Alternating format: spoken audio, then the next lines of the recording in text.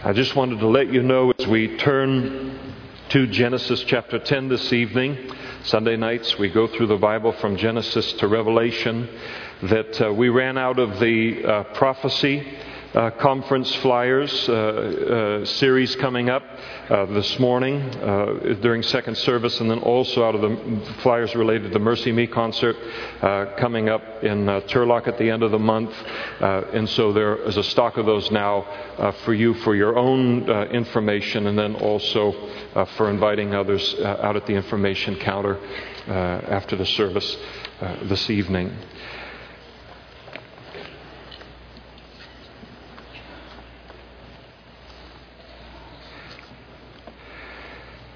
In chapter 10 of the book of Genesis, we have what is called the the roll call of the nations. And we're told in verse 1, this is the genealogy of the sons of Noah. And the three sons of Noah are Shem, Ham, and Japheth. And sons were born to them after the flood. Every single one of us in this room is a descendant of one of those three sons of Noah. And as we would go through the genealogy tonight that kind of unfolds from each one of their lives, you might be able to make an educated guess, not only from, what country your ancient country was before you came to the United States, unless you're Native American, but be able to trace yourself all the way back to one of the sons of Noah. This genealogy that's given in chapter 10 follows the explanation for it.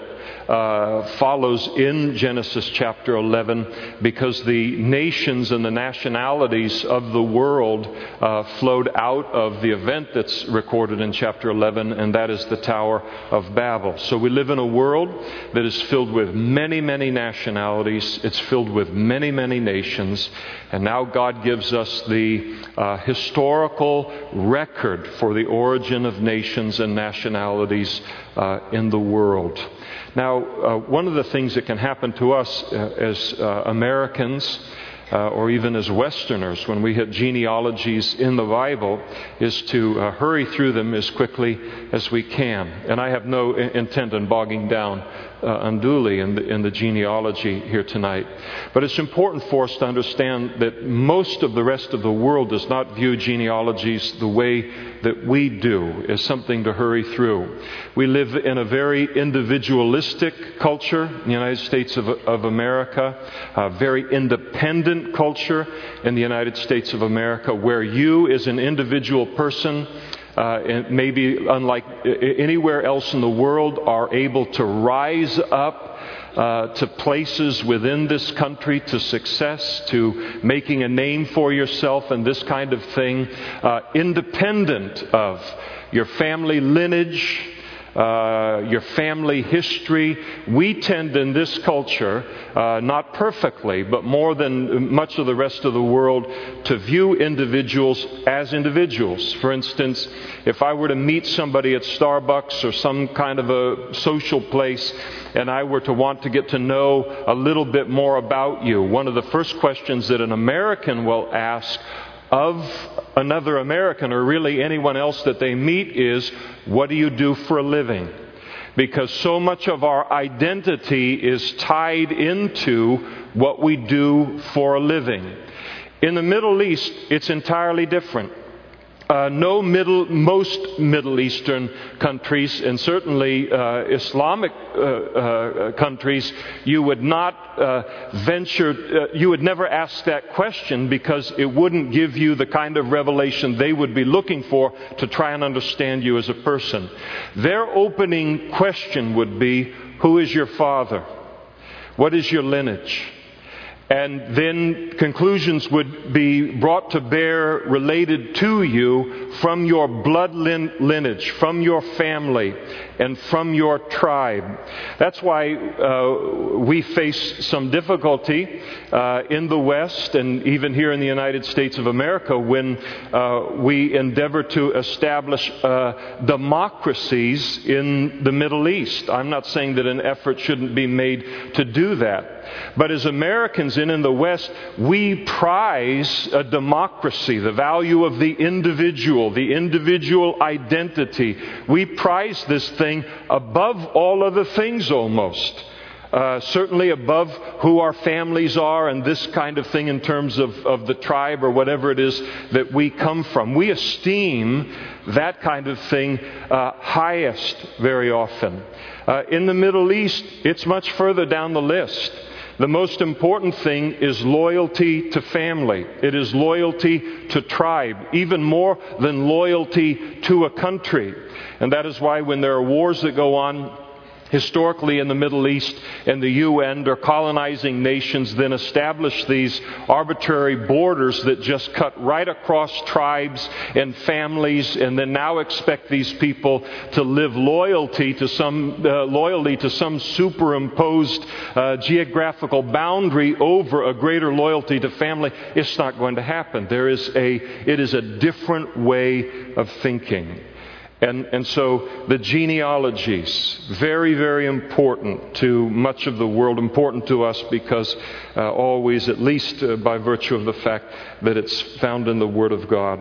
And the sons of Japheth, one of the three sons of Noah. Now the Holy Spirit begins to lay out these particular sons. The direct sons from him were Gomer, Magog, Madai, Javan, Tubal, Meshech, and Tyrus. Gomer is what is modern-day eastern Turkey today. Magog in ancient times referred to the nation immediately to the north of the Caucasus Mountains, which would be modern-day Russia. So you look and you say Turkey. Turkey is not an Arab country. It is an Islamic country, but Turks do not consider themselves Arab. They are descendants of Japheth.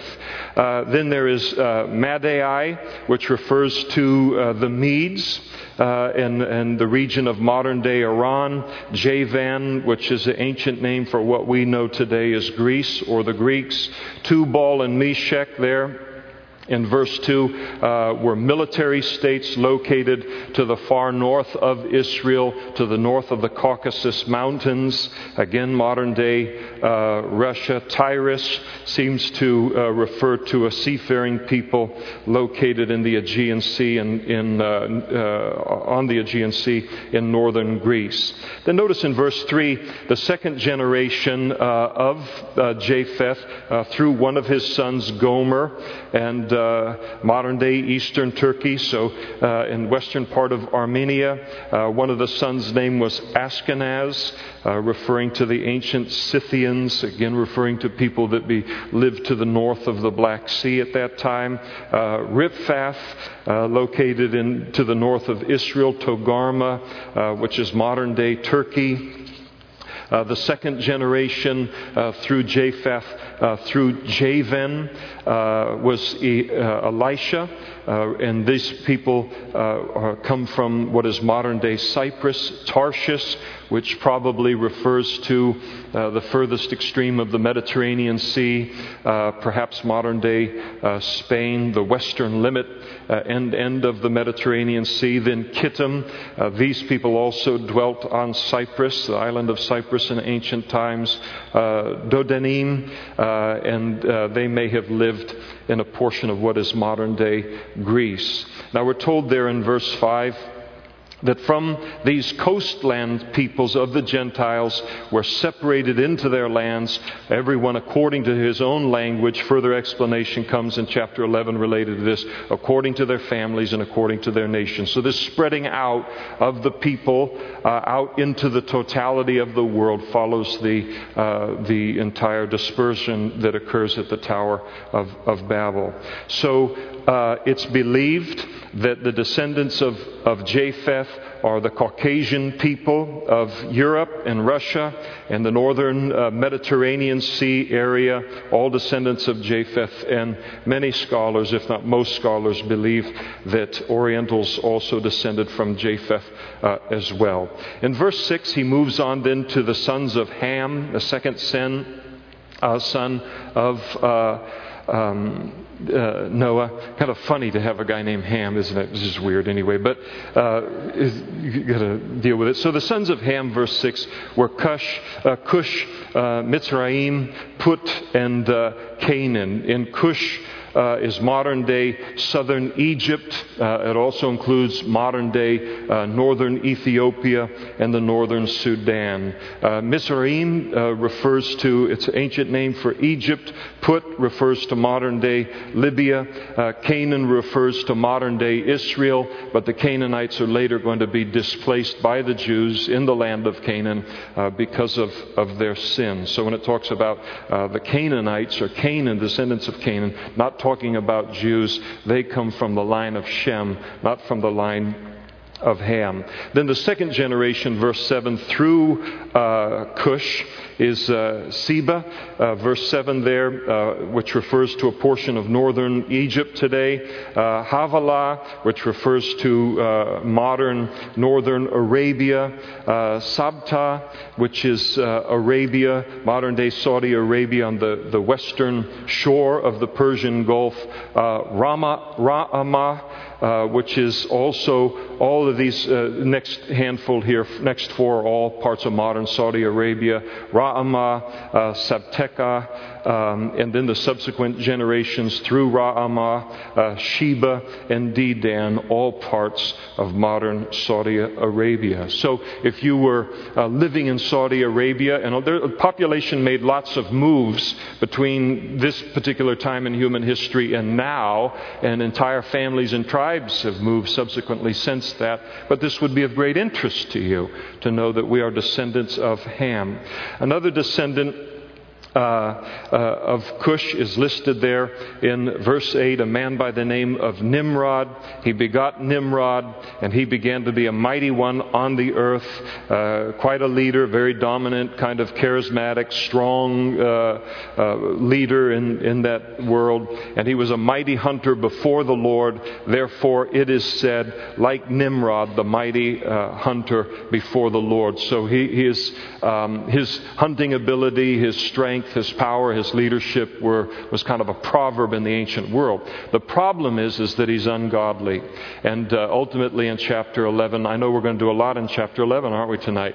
But in chapter 11, he leads the population of the world in a rebellion against God. So he's a very strong leader, but he just leads people in the wrong directions. And in the beginning of his kingdom was Babel. Here are the cities and that he built in the land of Shinar, Babel, Erech, Akkad, Calneh, and then the cities, verse 11 and 12, that he built in Assyria, Nineveh. Some of these cities or kingdoms and ancient cities we recognize today. Rehoboth, verse 11, Kala, Rezin, and then in verse 13, the writer then records the subsequent generations from Ham through Mizraim, which is ancient Egypt, and so this population settled in Egypt, but then continued to spread out and dominate other parts of the world.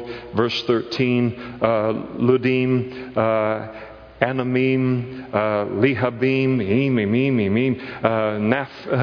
Naphtuhim, Pathrashim, Sim, Kaluhum. Well, there was a change there on that, and for that we're very, very thankful. Now, from this Kashluhum came the Philistines and the Caphtorim, which they settled in the island of Crete. Then the subsequent generations, verse 15.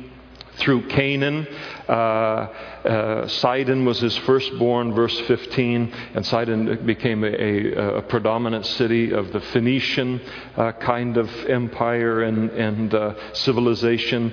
Then Heth, and then verse 16 of great interest to us biblically, the Jebusites were descendants of Canaan. Remember, perhaps, and we'll get to it in about 45 years, but sooner than that. But when David came into the land and became king, that he ultimately made the city of Jerusalem his capital. But before it became his capital and became called Jerusalem, it was called Jebus. It was the capital of the Jebusites.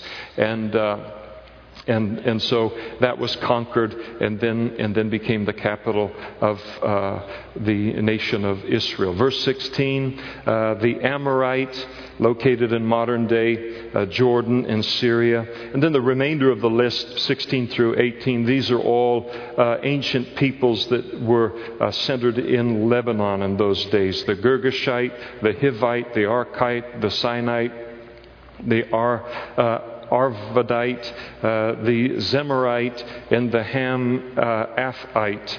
And then in verse 18 we're told that afterwards the families of the Canaanites were dispersed. Again, a reference to probably to the Tower of Babel. So the descendants of Ham, as the record gives here, would be those that populated North Africa on the Mediterranean Sea, then into Arabia, parts of Iran, and Jordan and Syria, and then Lebanon. And then notice in verse 21 we have the sons of Shem. And it is through Shem that the Jews descend. And so God is kind of telescoping this thing down till He gets to just who He's going to focus on.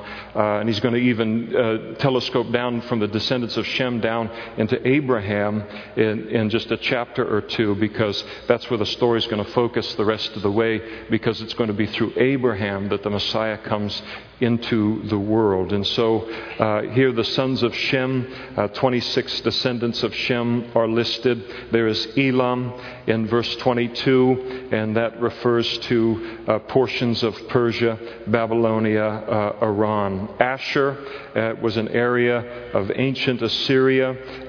Arphaxad, also Assyria. Lud, also referring to the regions of Assyria. Aram, those sandwiches. Those are so good. And I don't know where they came from, but makes you think about it, doesn't it? If everybody had dinner. But this Aram refers to what is modern-day Syria, Mesopotamia. And then the second generation, verse 23 through Aram, was Uz, Hul, Gether, and Mash. And then the second generation through Arphaxad, verse 24, was Salah. And Salah begot Eber. And it's believed, you might circle that in your mind or even in your Bible, it is believed that Eber is the ancient name the name Hebrew would ultimately derive itself from. Notice in verse 25 we have a listing of Eber's two sons, Peleg and Joktan, and we're told there in verse 25 that for in his days, that is of Peleg, his days the earth was divided, and his brother's name was Joktan. So during the time of Peleg, 5 generations away from the time of the flood, it appears the dispersion at the Tower of Babel occurred.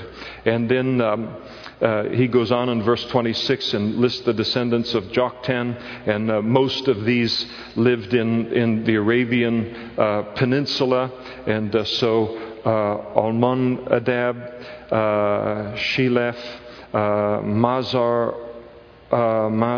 Maveth, very good, Jerah, and then Hadoram, Uzal, Diklah, Obal, Abimael, Sheba, Ophir, Havilah, and Jabab.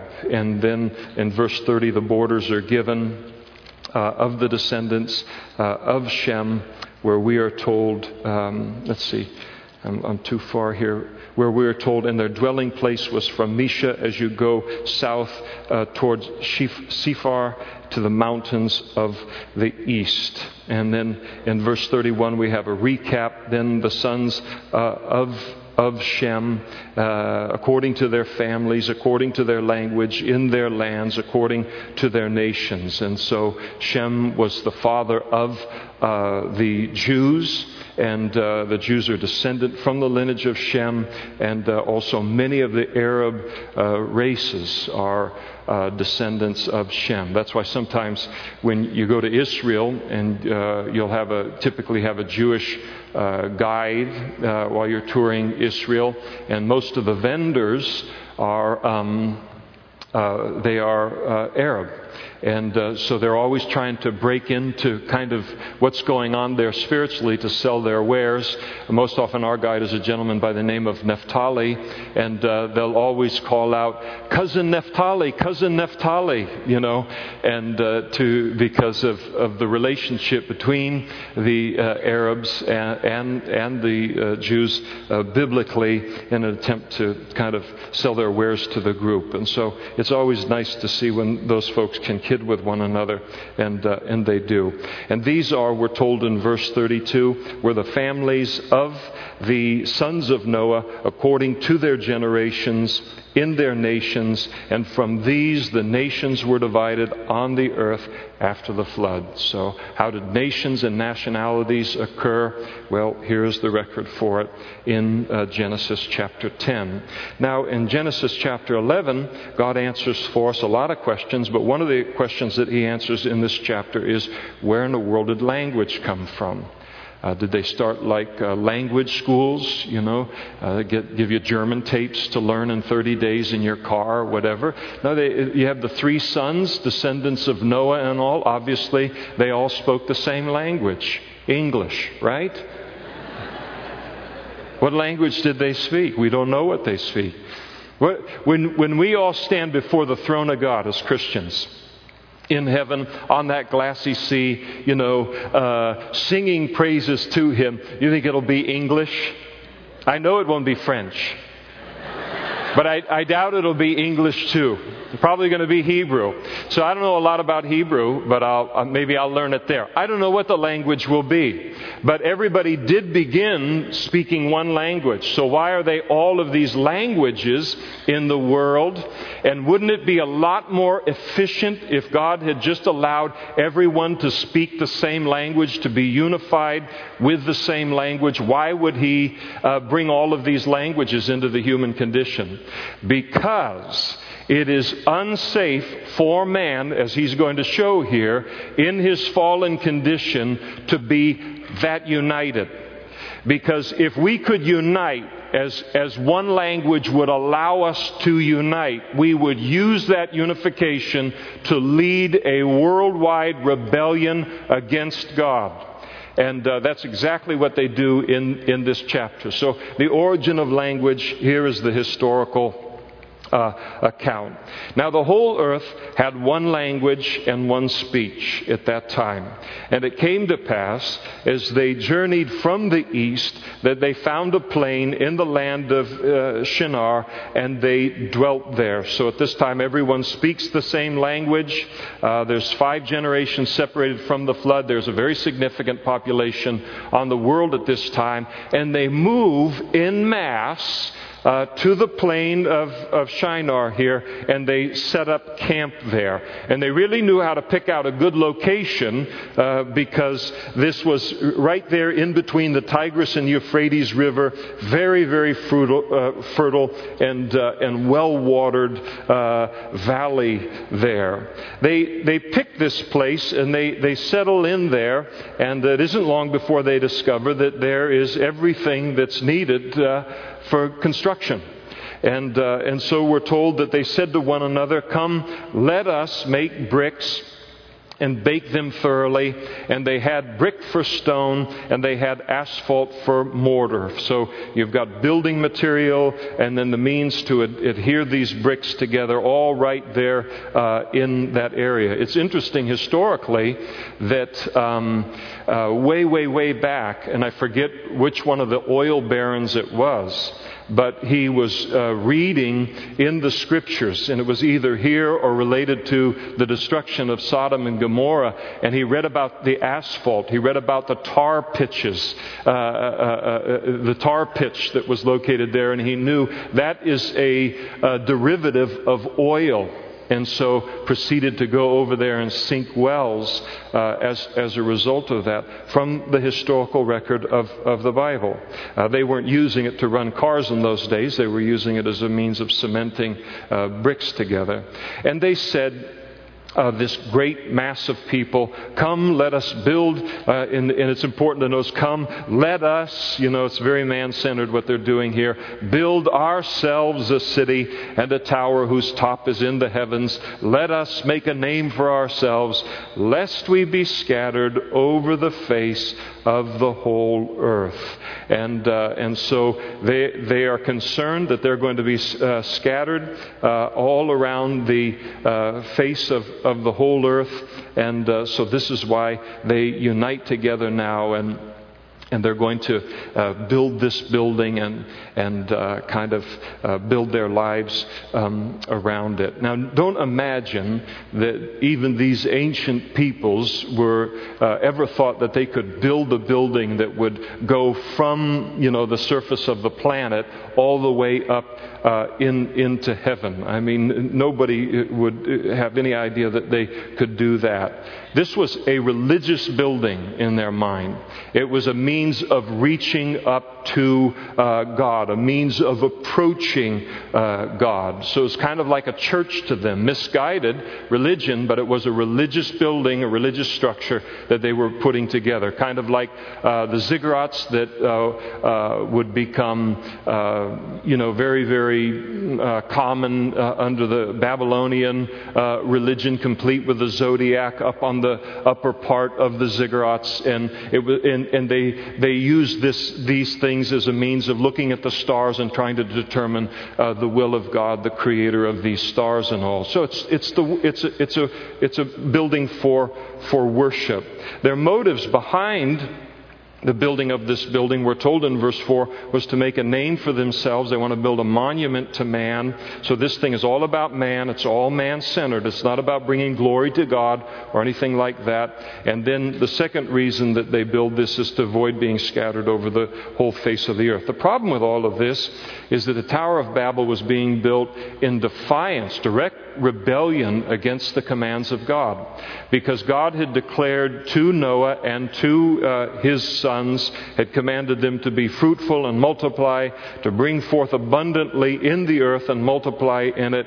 He was reiterating a command that God gave to Adam and Eve in Genesis chapter 1, where God blessed them and said to them, be fruitful and multiply, fill the earth and subdue it, have dominion over the fish of the sea, over the birds of the air, and over every living thing that moves on the earth. So man has been given twice the command by God to fill the whole earth, not to gather in one little place in defiance of his command, but to spread out now and fill the whole earth. So they are determined to disobey God's commandment, and they're going to do exactly what they want to do, and that is to stick together and dwell in the land there. So it's disobedience to God, and that's what it represents. The Tower of Babel also represents historically, all the way through to the book of Revelation, historically man-made religion, where man decides he is going to determine how God is to be approached, how he is to be reached, that man does not have to take orders from God, that God's commandments can be disregarded, and that's okay with God, and that we're free to come up with our own religion, our own means of approaching God, our own man-made, man-centered, man-glorifying means to reach up to God, establish our own religion, and then somehow God, this is supposed to be acceptable to God. So what they're doing here is typical of man-made religion all through the ages, and that is it's pride, the pride of man. Don't tell me there's one way to God. All paths lead to God, is what the Babylonian religion says. Everybody has their own path. You think of what you want. It all leads to God. We're all worshiping the same God. That's false. There's one way that God can be approached. And But Babylonian religion and all that's come from it looks at it completely different. So it's the pride of man at its highest. He's not only going to dictate what he does with his life, but now he's going to involve God, boss God around, tell God what the terms will be in terms of his relationship with man. It's just ridiculous. Where's the fear of the Lord? The third thing about the Tower of Babel ultimately is that it is man-centered, and it's the exaltation of self under the guise of worshiping God. And there's so much of this junk that happens even today. It makes me sick. It really does. I don't know how else to put it. It just makes me sick. I don't know about you, but by the time I decided to give my life to the Lord, I was pretty sick of myself. And pretty sick of people in terms of looking to them for hope and the meaning of life and this kind of thing. I didn't want some man-centered thing I was going to become a part of. I'm very happy for God to be God. And I'm very glad that He's very, very big, and He's very holy, and He's very awesome, and to fall down before Him and to give Him the honor that He is due. So Babylonian religion is a religion that focuses on man. It's all centered on man. Though, as it works out in the United States of America, virtually no church that is overtly man-centered. Hi, come here, we worship man. Has any success of growing numerically and thus growing financially. In religious circles, apart from the Spirit of God, the bottom lines are the same as in the business world. Nickels and noses, numbers and money. And so what you do is you devise something that is actually the worship of man, but you're not overt about it. You're not honest about it. So what you do is outwardly you make it look like it's the worship of God in order to give it legitimacy, but you abandon that immediately at the door. And that's the kind of thing that this Babel is all about here, and so much all around us is about the worship of man, and man-centered, and all of it is idolatry. So you've got this great unity based upon disobedience to God's Word, exaltation of self over God, the development and the nurturing of selfishness in man, and then calling it the worship of God. I won't go. I mean, it just really bugs me. And then man building his own way to heaven, self-righteousness. But that isn't, you can't have a unity that's built on those things. And because God is, not just because God is going to spread and not allow that unity to develop. The reason that God causes the Tower of Babel and confuses their language to spread them out is because what they were trying to do in their unity was more dangerous to His plan to bring a Savior into the world and to even the good of man than the hardship that dispersing the populations through language would be. God does not, this is fascinating to me, God does not intend until Jesus Christ Himself sits on the throne in Jerusalem in this world, that man be unified into a one world government. He is not for it then, He is not for it now. Because the problem is that we will use that unification because of the overall fallenness of mankind. That unification will be used by mankind as a whole to snuff out allegiance to God, a love for God, and lead the whole world into a rebellion against God. And just to give you an idea of the fact that just waits in the wings for man when he gets his first chance to do it, is precisely what the Antichrist will do during the tribulation period. He will unite the whole world into a one world government, but that government will immediately focus on wiping out any kind of existence of the worship of the true and the living God, and then to establish man as God and all of this upon the earth. So it's fascinating. We watch man try to unify and all in these days, and I'm not saying that, negotiation or ambassadors or these kinds of things aren't good to keep wars from happening in the world. But if this thing were to ever fully unify, it would be the same result as thousands of years ago. It is a danger, again, because of the fallenness of man. It will not be a danger when it is under the oversight of someone who is perfectly righteous. It will only be safe when Jesus comes back. Now notice in verse 5 that the Lord watches all of this very, very carefully. He notices what's happening here. And he came down to see the city and the tower which the sons of men had built. So he's very much into architecture and these things. Now he's a little troubled by what he sees. And the Lord said, "Indeed the people are one, and they all have one language, and this is what they begin to do." That unity. The languages in the world keep us just disunified enough to allow God's kingdom to move forward all over the world. It keeps us unsettled in a way that's healthy for the kingdom of God. This is what they begin to do, and now nothing that they propose to do will be withheld from them in terms of evil and wrongdoing, rebellion against God.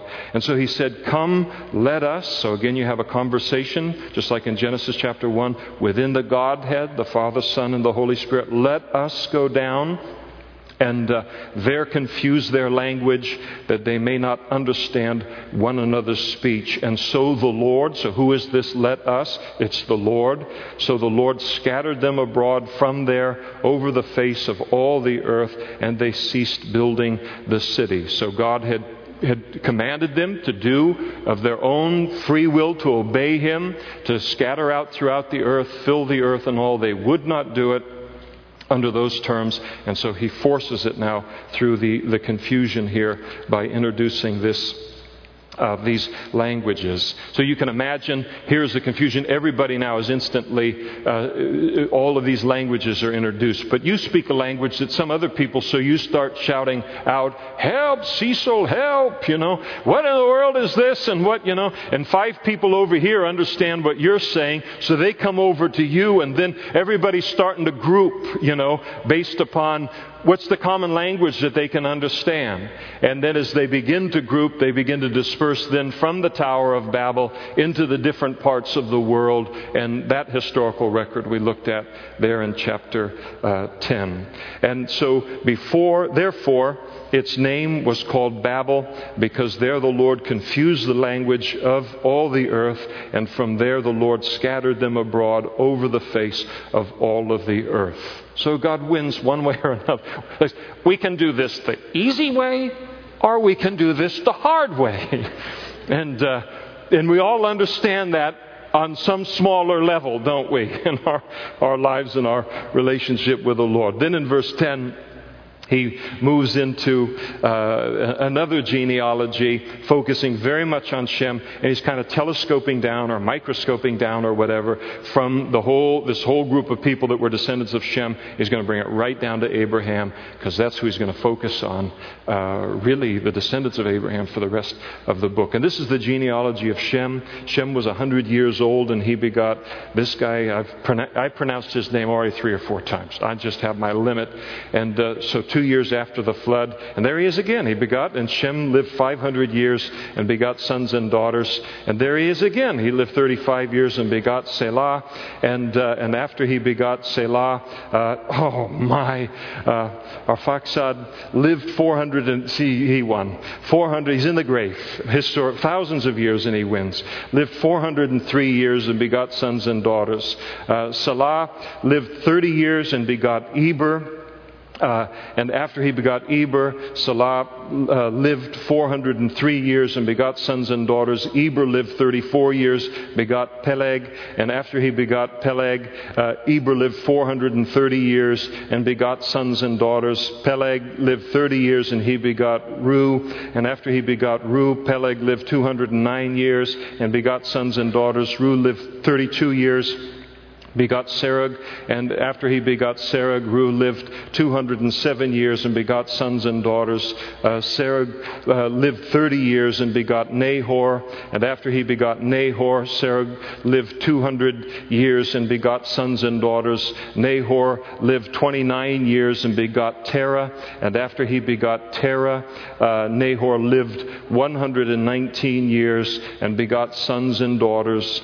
And now Terah lived 70 years and begot Abram. So here we go, right on down the genealogies. Here we get jackpot. Well, I shouldn't use home run.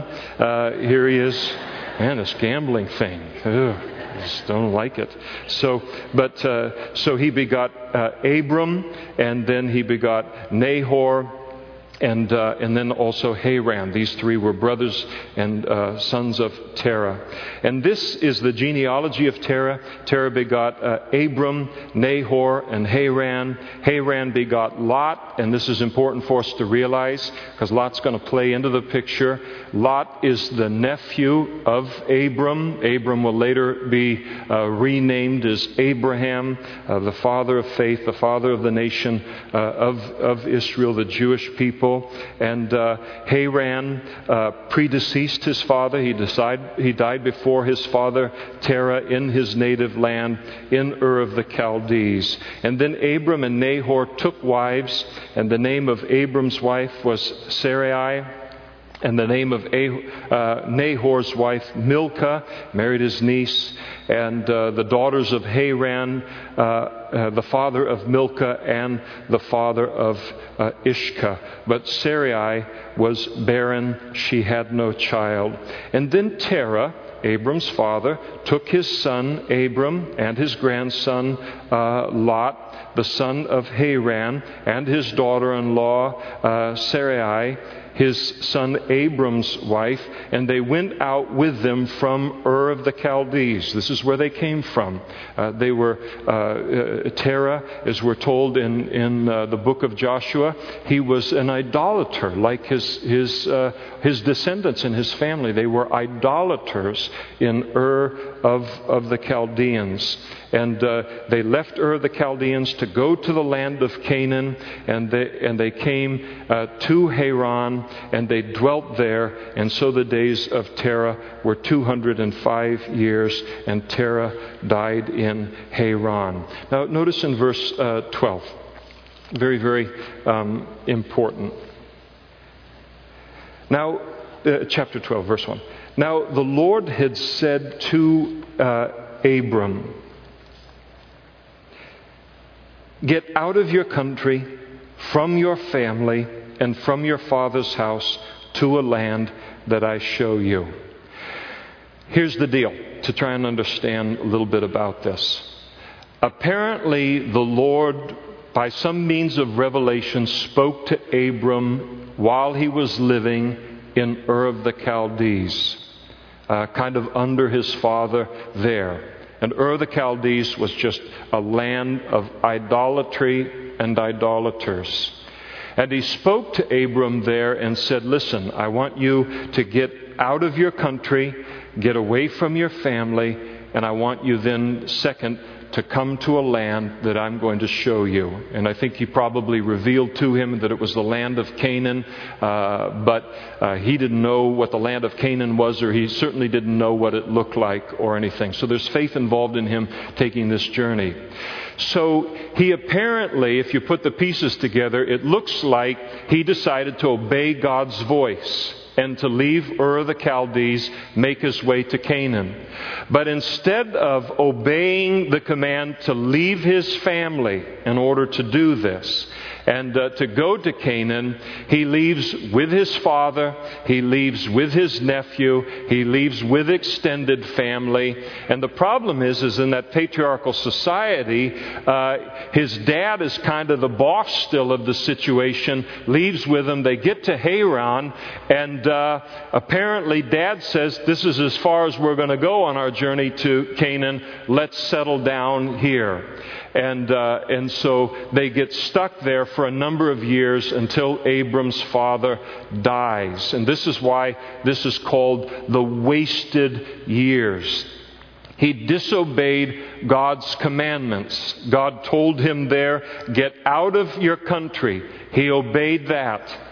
But he was to go all the way to Canaan. He did not obey that. He was to leave his family to do this. He did not do that. He took his family with him.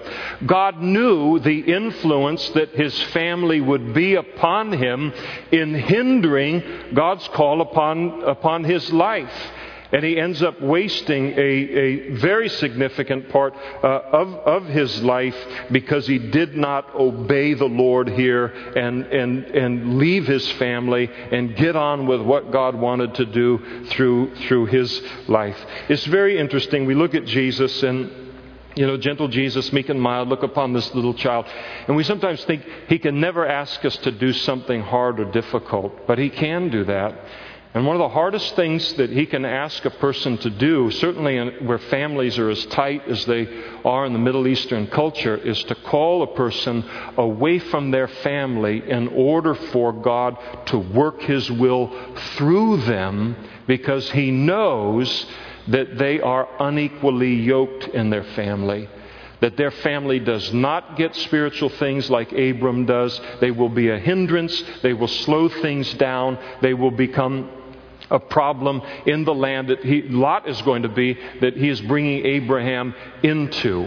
The land was for Abraham, not for Lot. And yet Lot prospers there. They begin to disputes between their flocks and all, and who's going to get the land, and Abram isn't going to fight over it and all. It was a problem that didn't need to happen if Abram had just been obedient to the Lord. If the Lord calls you to do something, do it.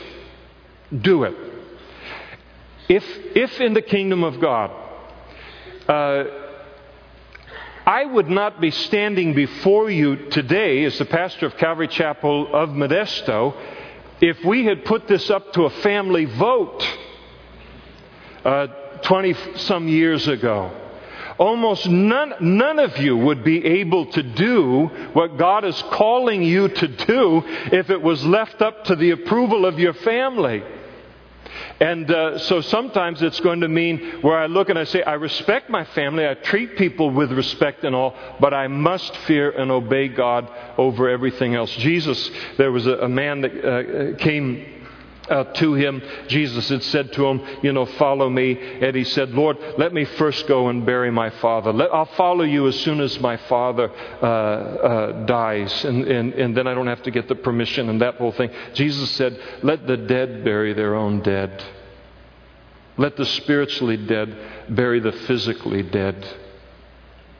Because you're spiritually alive. There are things that only spiritually alive people can do, and you cannot be anchored by this other group. Even Jesus was so strong related to that. We're respectful toward other people.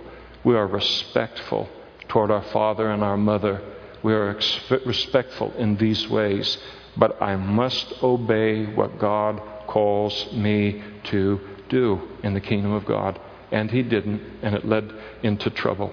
Now notice, as he's told that, the two commands, get out of your country and from your family, and then from your father's house. So getting out of the country also was supposed to mean a separation from his family, unequally yoked with them.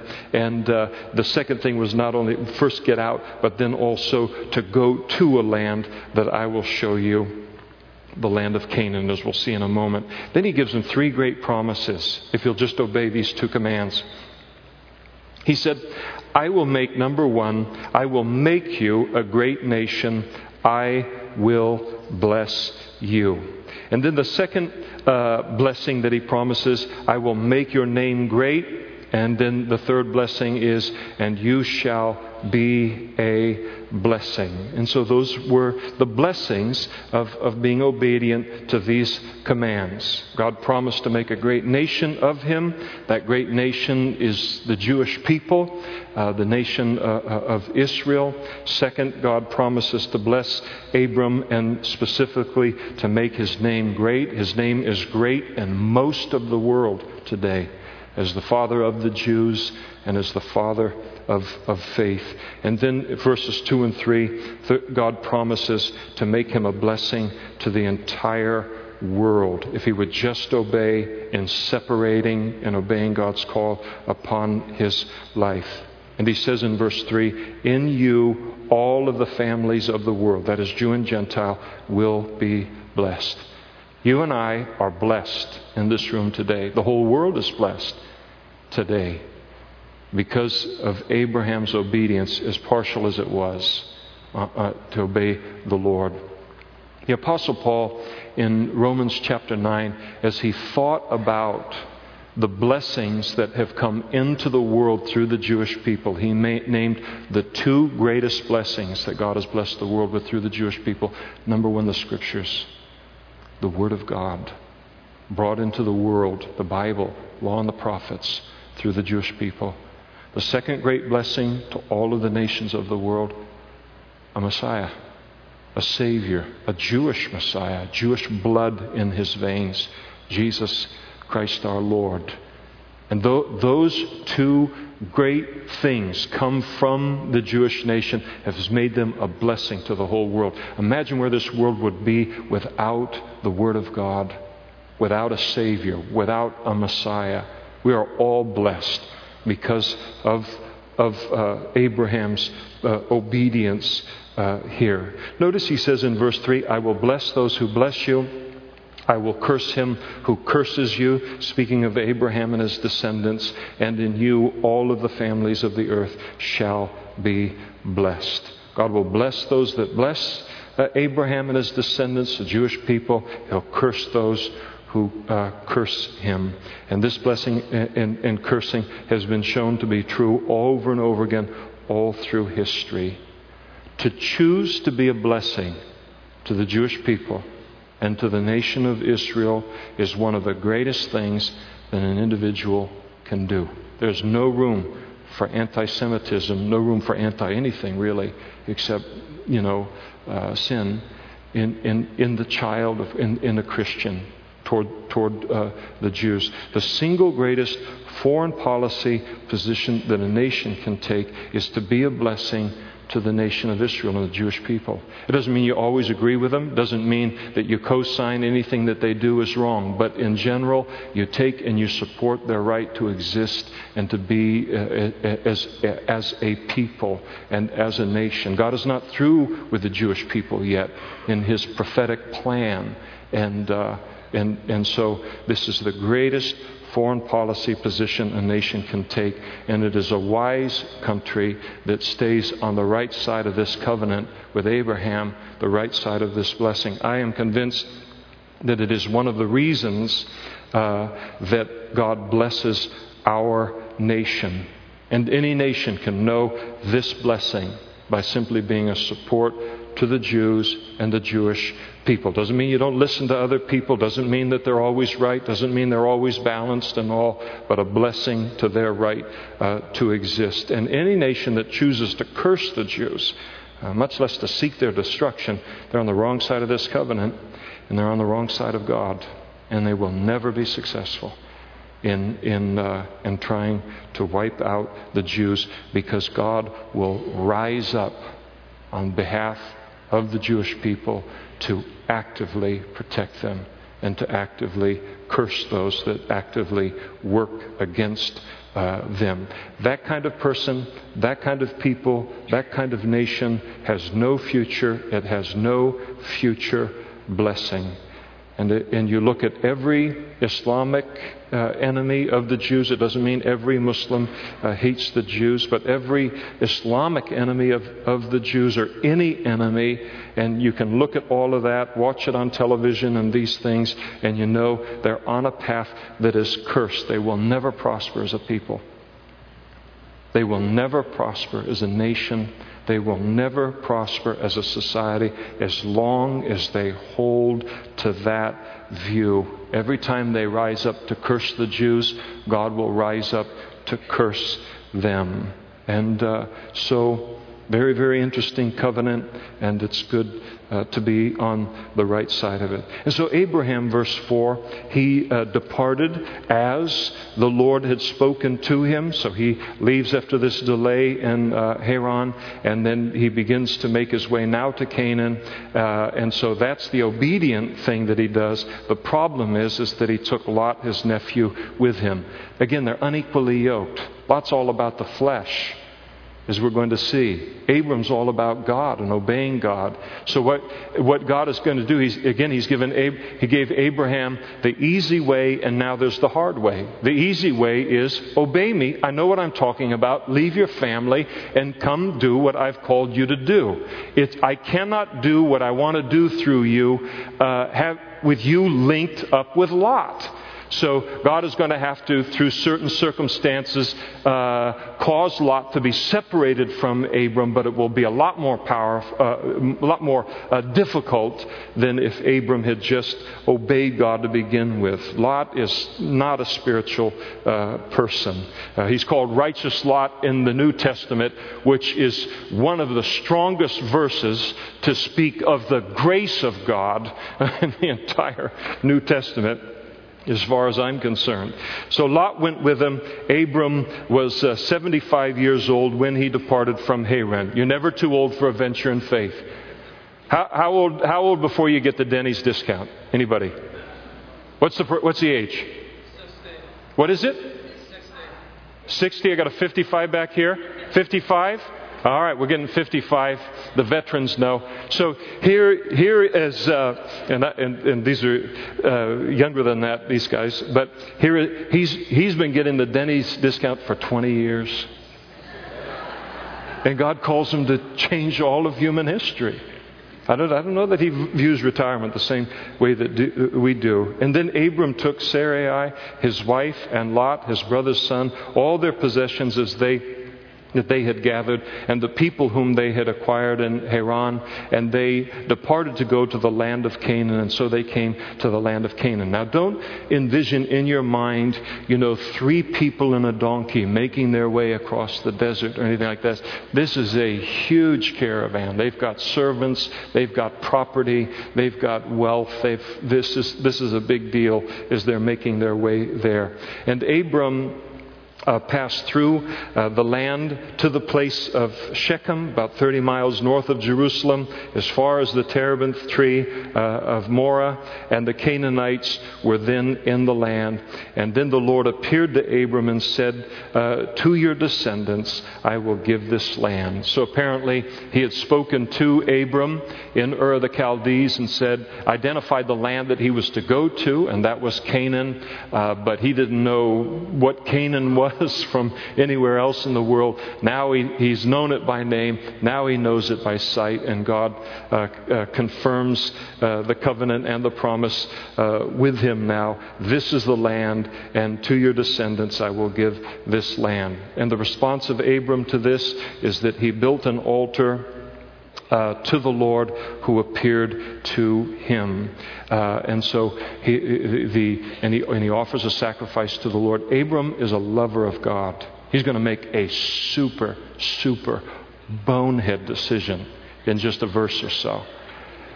But if we just look at him and say, well, he's just a bonehead, carnal he's not. And that's the power of the lesson. is that someone who really loves God this way and all is susceptible to this kind of thing. So he builds this altar to the Lord, worships the Lord, and so he's a lover and a worshiper of God. And he moved from there to the mountain east of Bethel, so he keeps moving through the land. He pitched his tent with Bethel on the west and Ai on the east, and there he built an altar to the Lord and called on the name of the Lord. So you notice the tent and the altar. He is a beautiful picture of Abram.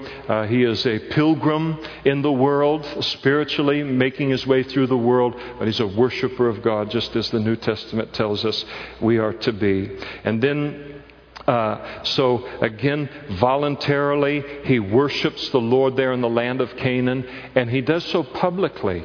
So he's in a very, very pagan, Canaanite environment, and he openly expresses his love for God and his worship for God here in these sacrifices. So he's a really good guy, but really good guys and gals can do dumb things, as we're going to see. And so Abram journeyed, going on still toward the south, down into the Negev desert. Now there was a famine in the land, and Abram went down to Egypt to dwell there, for the famine was severe in the land. So he's come into the promised land, right in the middle. He's in God's will, isn't he? He's right in the middle of God's will, and yet there's a famine in the middle of God's will. I thought God's will was always, cotton candy and lazy boy sofas and this kind of stuff, but it's not. It can be difficult. And we don't want to minimize this trial. Famine is serious then, is serious today, where you're wondering, and he's got a large group of people with him to keep fed. He's got a lot of responsibility here, and he looks at it, and this is a real strong pressure that's on him. Food is drying up in the land of the Canaanites. I am a stranger. I am the low person on this totem pole here in this land. But God had called him there, and God did not tell him to go to Egypt.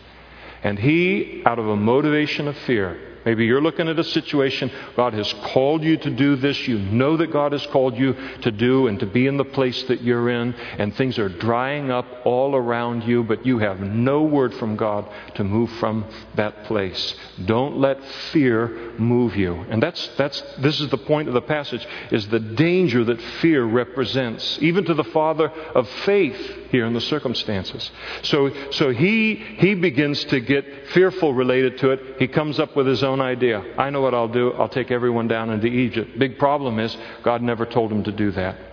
Now, Egypt was different from the rest of certainly from Canaan. Canaan was dependent upon the rains, the late and the early rains for the crops to be watered and that kind of thing. Egypt had rivers. They had canal systems, irrigation systems. So they were less susceptible to famine, and there was more food there. So he decides that's what we're going to do. So God needs a little help. He obviously overlooked this. I mean, he's been around a long time. Probably had a little kind of gap there on things, just missed it. And that's what I'm here for, is to fill in the blanks for him. So he makes this decision now to go down into Egypt. But God hadn't told him to do it, so it's disobedience, and there are going to be some problems with this. And it came to pass, when he was close to entering into Egypt, he already knows there's trouble going down there. So they're just kind of making their way on the donkey, him and Sarai is on the other donkey and everything, and so going down into Egypt, and he knows what the trouble is going to be. So he broaches the subject with her as they get close to the border. And he said to Sarai, his wife, he said, "Indeed, I know that you are a woman of beautiful countenance. You are a knockout." Now she's been getting the senior discount for 15 years at Denny's, so she must have really been something. And so you are very, very beautiful, and therefore it will happen when the Egyptians see you that they will say, "This is his wife," and they will kill me, but they will let you live in order to then take you into a harem and become another man's property. So apparently in Egypt in ancient times, adultery was looked down upon. Murder's okay. And so the solution to this kind of a deal was just murder the husband, take the wife, and everything's fine. It's right there in the whatever book they were operating out of. And that's what he fears is going to happen. So he said, verse 13, see how complicated disobedience gets? I mean, it just gets complicated right away. He said, please say that you are my sister, that it may be well with me for your sake, that I may live because of you. Sure, you may get sold into a harem, but, man's got to eat and all, and I want to save my neck here on this kind of thing. And so say that you're my sister. So he's asking her to lie. Now, to be fair with Abram, it's only a half lie. Because we're going to see in Genesis chapter 20 that Sarai is actually his half sister. But it's still a lie. It's still a deception. Anytime you are on a path where you have to start to lie to accomplish what it is that we're trying to do, we either know that we are outside of God's will in this situation, or we're no longer trusting Him in it. God does not need our lies in order to move His plan forward. This thing, all of the wheels are falling off the cart at this point. But He doesn't stop. And so it was when Abram came into Egypt, sure enough, the Egyptians saw the woman, that she was very beautiful. And the princes of Pharaoh, oh no, we've gone to the top now. They take notice of her. They recommend her to Pharaoh. And so Sarai was taken to Pharaoh's house. And this would have never happened without an agreement occurring between Abram, the brother, and Pharaoh. So he starts to receive livestock and all here in verse 16, which means he made an agreement with Pharaoh, and this is something he can't get out of. He is locked into something. Only God can get this woman out of this situation. And so this thing is a mess. Now here's the problem. It's bad enough that a man, a husband, has sold his wife into another man's harem. Is that bad? Ladies, would that disappoint you a little bit? Okay. All right. But the problem here in this thing that makes it even worse is he is completely jeopardizing the plan of God through Abraham and Sarai, and that is to bring a Messiah through them. And so he is risking our history. He's risking the history of the world in this numbskull thing that he's doing. But I mean, on the short term, he was treated very well for Sarah's sake, and he had sheep and oxen and male donkeys and male and female servants and female donkeys and camels. He's getting rich by the day in this situation. And I mean, all it took is just his wife over there in the other tent, another man's here, kind of thing like that. So God has to rise up and defend Sarai in this whole thing, and His plan for our salvation. And you notice verse 17, but the Lord, thank you that there is a but the Lord in these things. He plagued Pharaoh and his house with great plagues because of Sarai, Abram's wife. Brought a lot of trouble into Pharaoh's life. And Pharaoh called Abram and said, what is this that you have done to me? Why did you not tell me that she was your wife? Here is the father of faith being rebuked by a Gentile pagan. This is kind of embarrassing. It's right here in the Bible too on things. And so he's getting rebuked here. And somehow the Lord had revealed to Pharaoh, what it is that was happening here in the situation. Why did you say she is my sister? Why'd you lie?